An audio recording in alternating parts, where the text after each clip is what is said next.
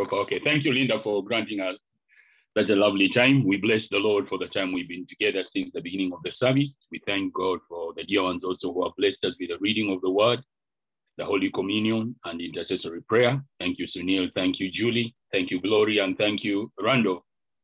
We bless the Lord that He's brought us together once again for a divine purpose, for the honor and for the glory of His wonderful name. And I would like us to get straight into the sharing of the Word of God and to see what it is that God has got in store for us today. We have been sharing on this particular subject, or in this series, of the mystery of faith. And I would like us to continue on the same today as the Lord continues to encourage us.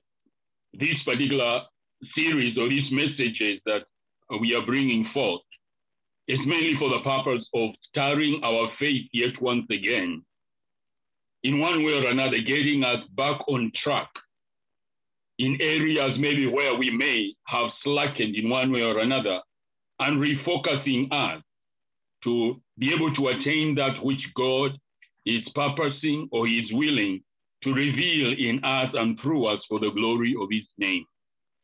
You realize that the words we share, it's not that you don't know them.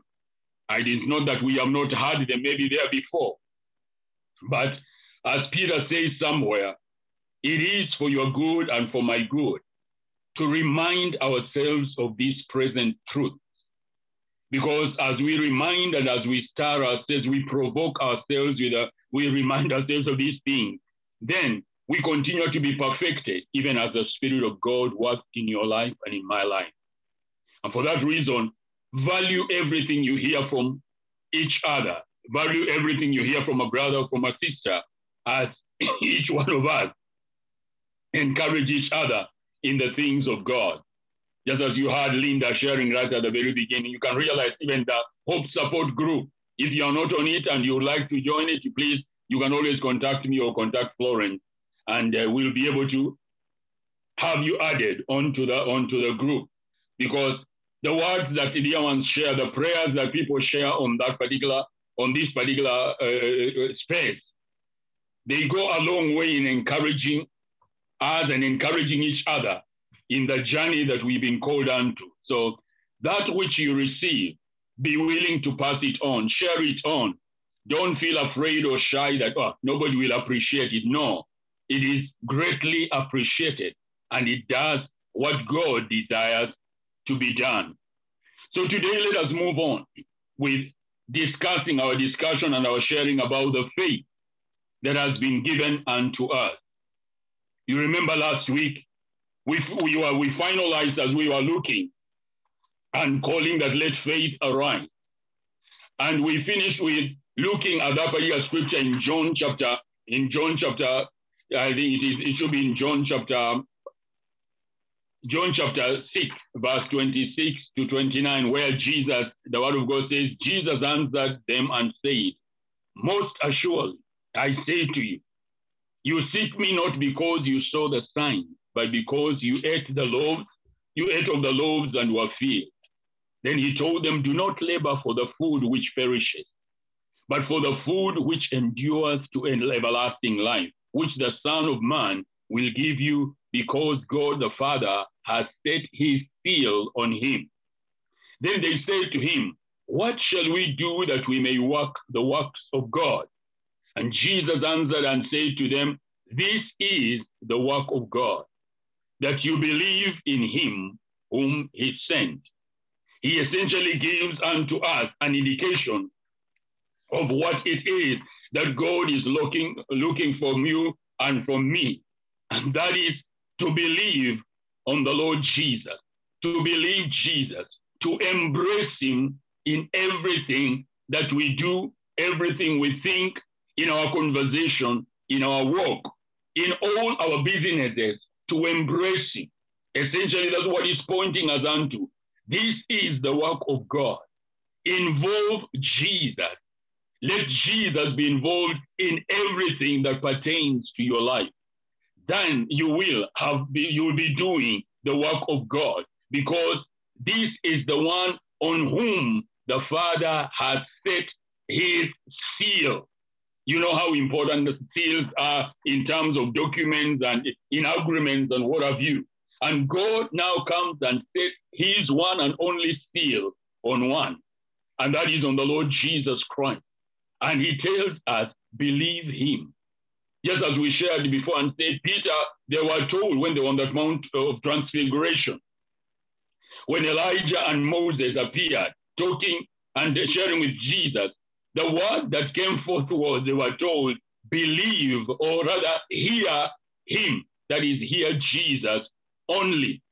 And we finalized with the encouragement that we shared with each other, go back to the gospel and to the book of Acts.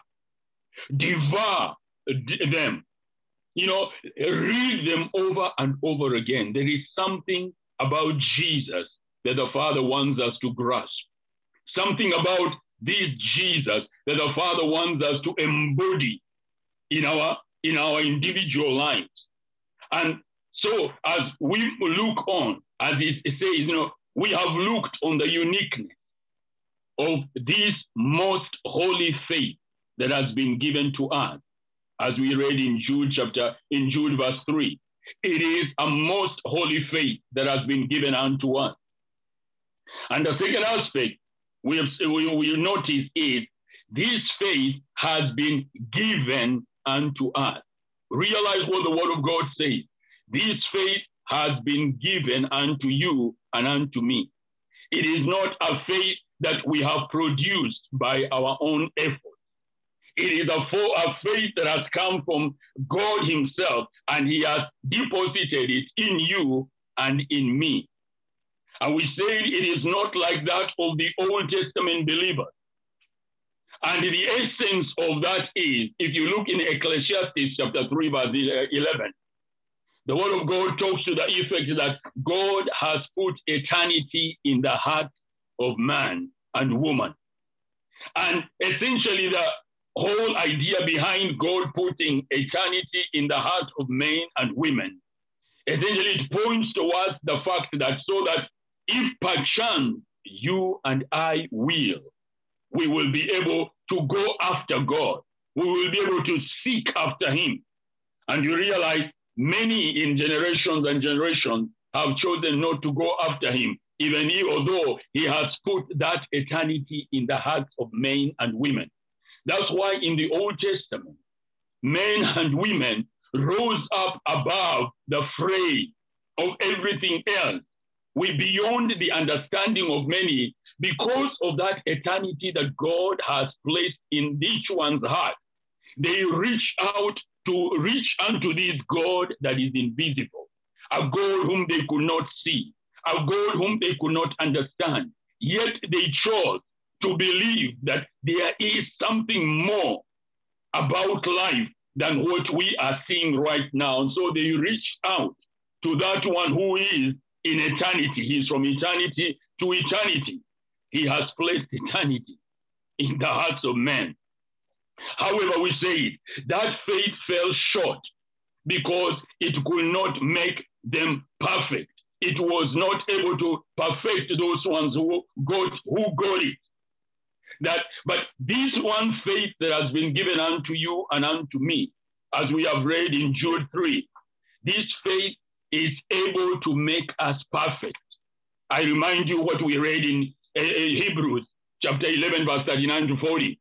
He says that, and all these, that is the Old Testament saints, the Old Testament believers, the word of God says in Hebrews 11, 39 to 40, and all these having obtained a good testimony through faith, they did not receive the promise.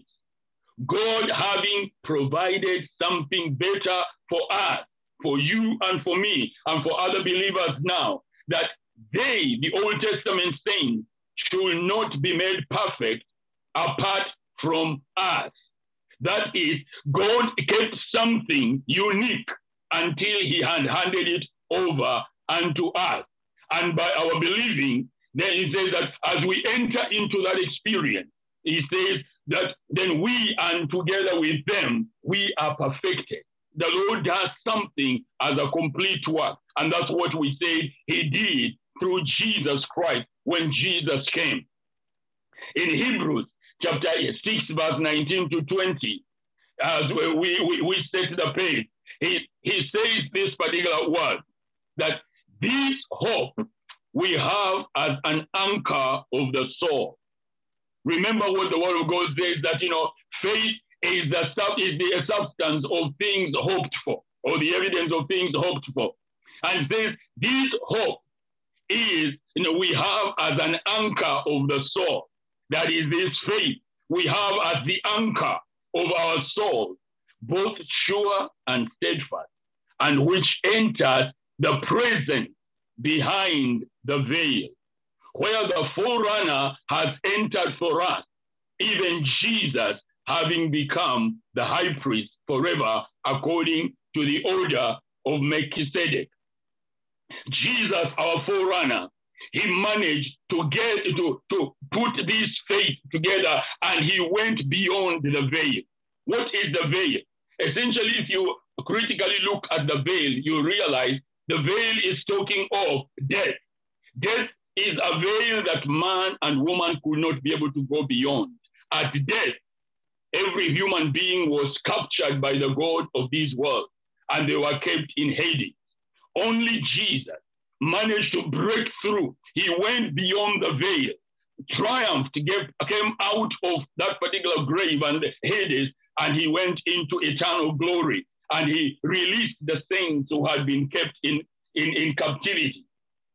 Now we shared and said that this is the victory that overcomes the world.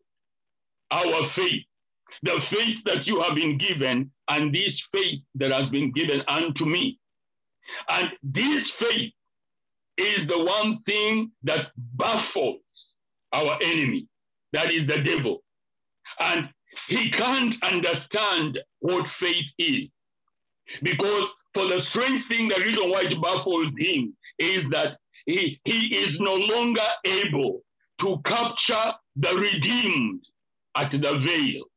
When the redeemed of the Lord sleep, or when they die, when they rest, he is not able to capture them any longer and keep them in prison like he used to keep the Old Testament saints before Jesus Christ had come.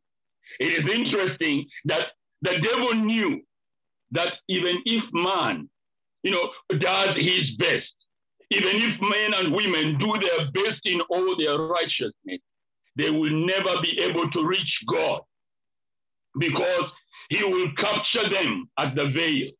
When they reach the veil, they can't go beyond. Their faith will make them victorious up to the veil, but they wouldn't be able to break the hold of death and be able to go beyond to enter into the eternal rest.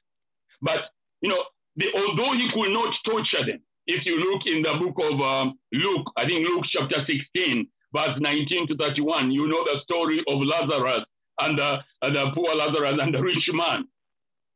Something we are told here as Jesus tells that story, where it says that Abraham was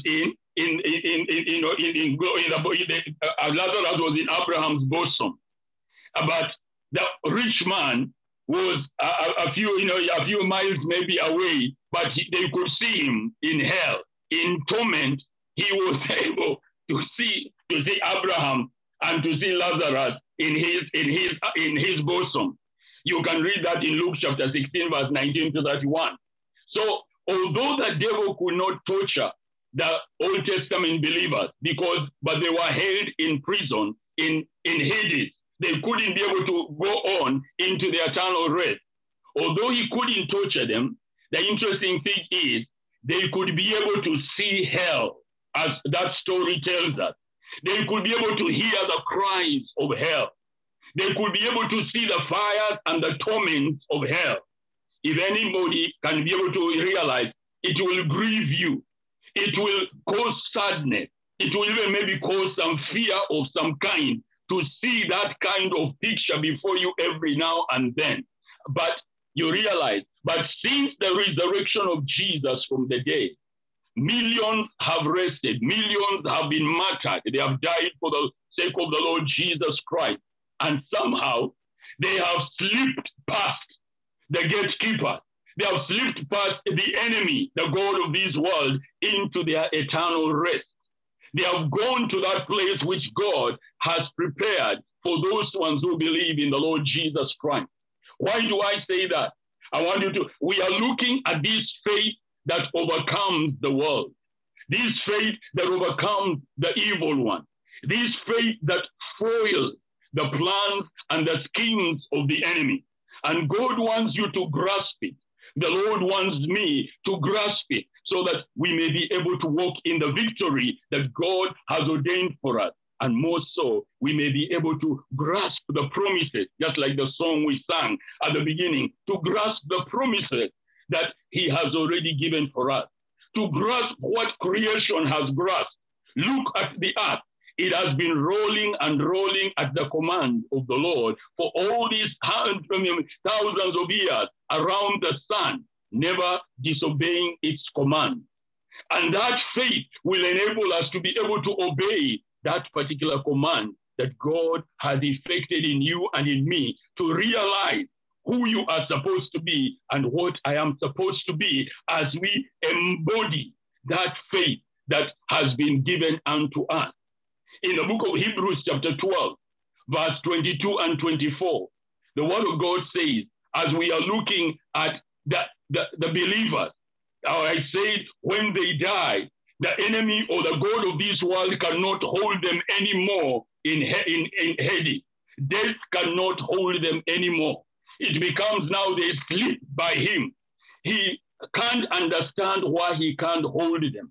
That's why this victory overcomes the world. It baffles the evil one. In that Hebrews chapter 12, verse 22 to 24, the Bible says, but you have come to Mount Zion and to the city of the living God, the heavenly Jerusalem, to an innumerable company of angels, to the general assembly, the church of the firstborn who are registered in heaven, to God, the judge of all, to the spirits of just men and our just men and women made perfect, to Jesus, the mediator of the new covenant, and to the blood of sprinkling that speaks better things than that of Abel. I want you to note in that verse where it says, you have come to the spirits of just men and just women made perfect. This faith has made them perfect. For that reason, Hades cannot hold them anymore. They go into the presence. The Bible says they are already in the assembly in the Mount Zion waiting for their resurrection. In the same vein, look at Revelation chapter 6, verse 9 to 11. The word of God says, when he opened the fifth seal, I saw under the altar the souls of those who had been slain for the word of God and for the testimony which they held. And they cried with a loud voice, saying, how long, O Lord, holy and true, until you judge and avenge our blood on those who dwell on the earth. Verse 11, then a white robe was given to each of them, and it was said to them that they should rest a little while longer until both the number of their fellow servants and their brethren who will be killed as they were was complete. That means the devil is no longer able to hold them. They are free to go into the place of rest. How?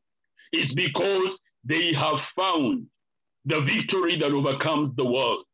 The world cannot hold them in its realm anymore. The world cannot hold you in its realm anymore. And that is what 1 John chapter 5 verse 4 tells us. For whatever is born of God overcomes the world. And this is the victory that has overcome the world. That is our faith. Your faith is what overcomes the world. And what is that faith? A faith that has been given unto us by God. So the question is, as we move on, do you have this faith? Have you attained this faith? Have you grasped this faith? I want you to check yourself as I check myself. Let us not just be religious men and women, following the crowd or following something that our parents used to follow. It is something that must be a personal encounter you and I must experience as we receive this particular faith and we grasp it. we embody it in ourselves, and it becomes a victory that overcomes the world. We said in the wilderness, Jesus triumphed over the ruler of this world. Then throughout up to the cross, then up to resurrection. And even long before he went to the cross, he could boldly declare the following words. In John chapter 16, verse 11, he says that because the ruler of this world is judged, he could already declare in advance, before even he went to the cross, that the ruler of this world is judged. He is no longer, that is the ruler of this world, is no longer the deciding factor. He is no longer sitting on the judgment seat to decide your fate and to decide my fate. He's got no power ever again to decide where you are to go and where you are not to go. He cannot order your steps. Why? He has been moved off from the place of judgment. Another one sits on that particular seat of judgment, and that is the Son of God who triumphed over him in the wilderness. Do you have faith in this Son of God? Have you come to believe him and to know him as your Lord and your Savior? Has he become your hope? The decision is yours. He says again in chapter 12 of John, verse 31, Jesus says, now is the judgment of this world. Imagine how he says, now is the judgment of this world. Now the ruler of this world will be cast out. He no longer has a place to influence your life or to influence your destiny, to influence that which concerns you, to corrupt that which God has ordained for your life and for my life. That's why Jesus says, this is the faith that overcomes the world. It is above the enemy. He cannot be able to attain it. He cannot be able to grasp, to pull it down unless you allow him or unless I allow him. The ruler of this world no longer has the final say. Jesus, our faith, has the final say. This is the victory that overcomes the world. And so in this session part 3, as we look at this particular faith, and what we said today, I want us just briefly, we are going to focus on what the scripture tells us, looking unto Jesus, the author and the finisher of our faith. Now realize, Jesus, therefore, is the embodiment of what overcomes the world. Only him. He is the embodiment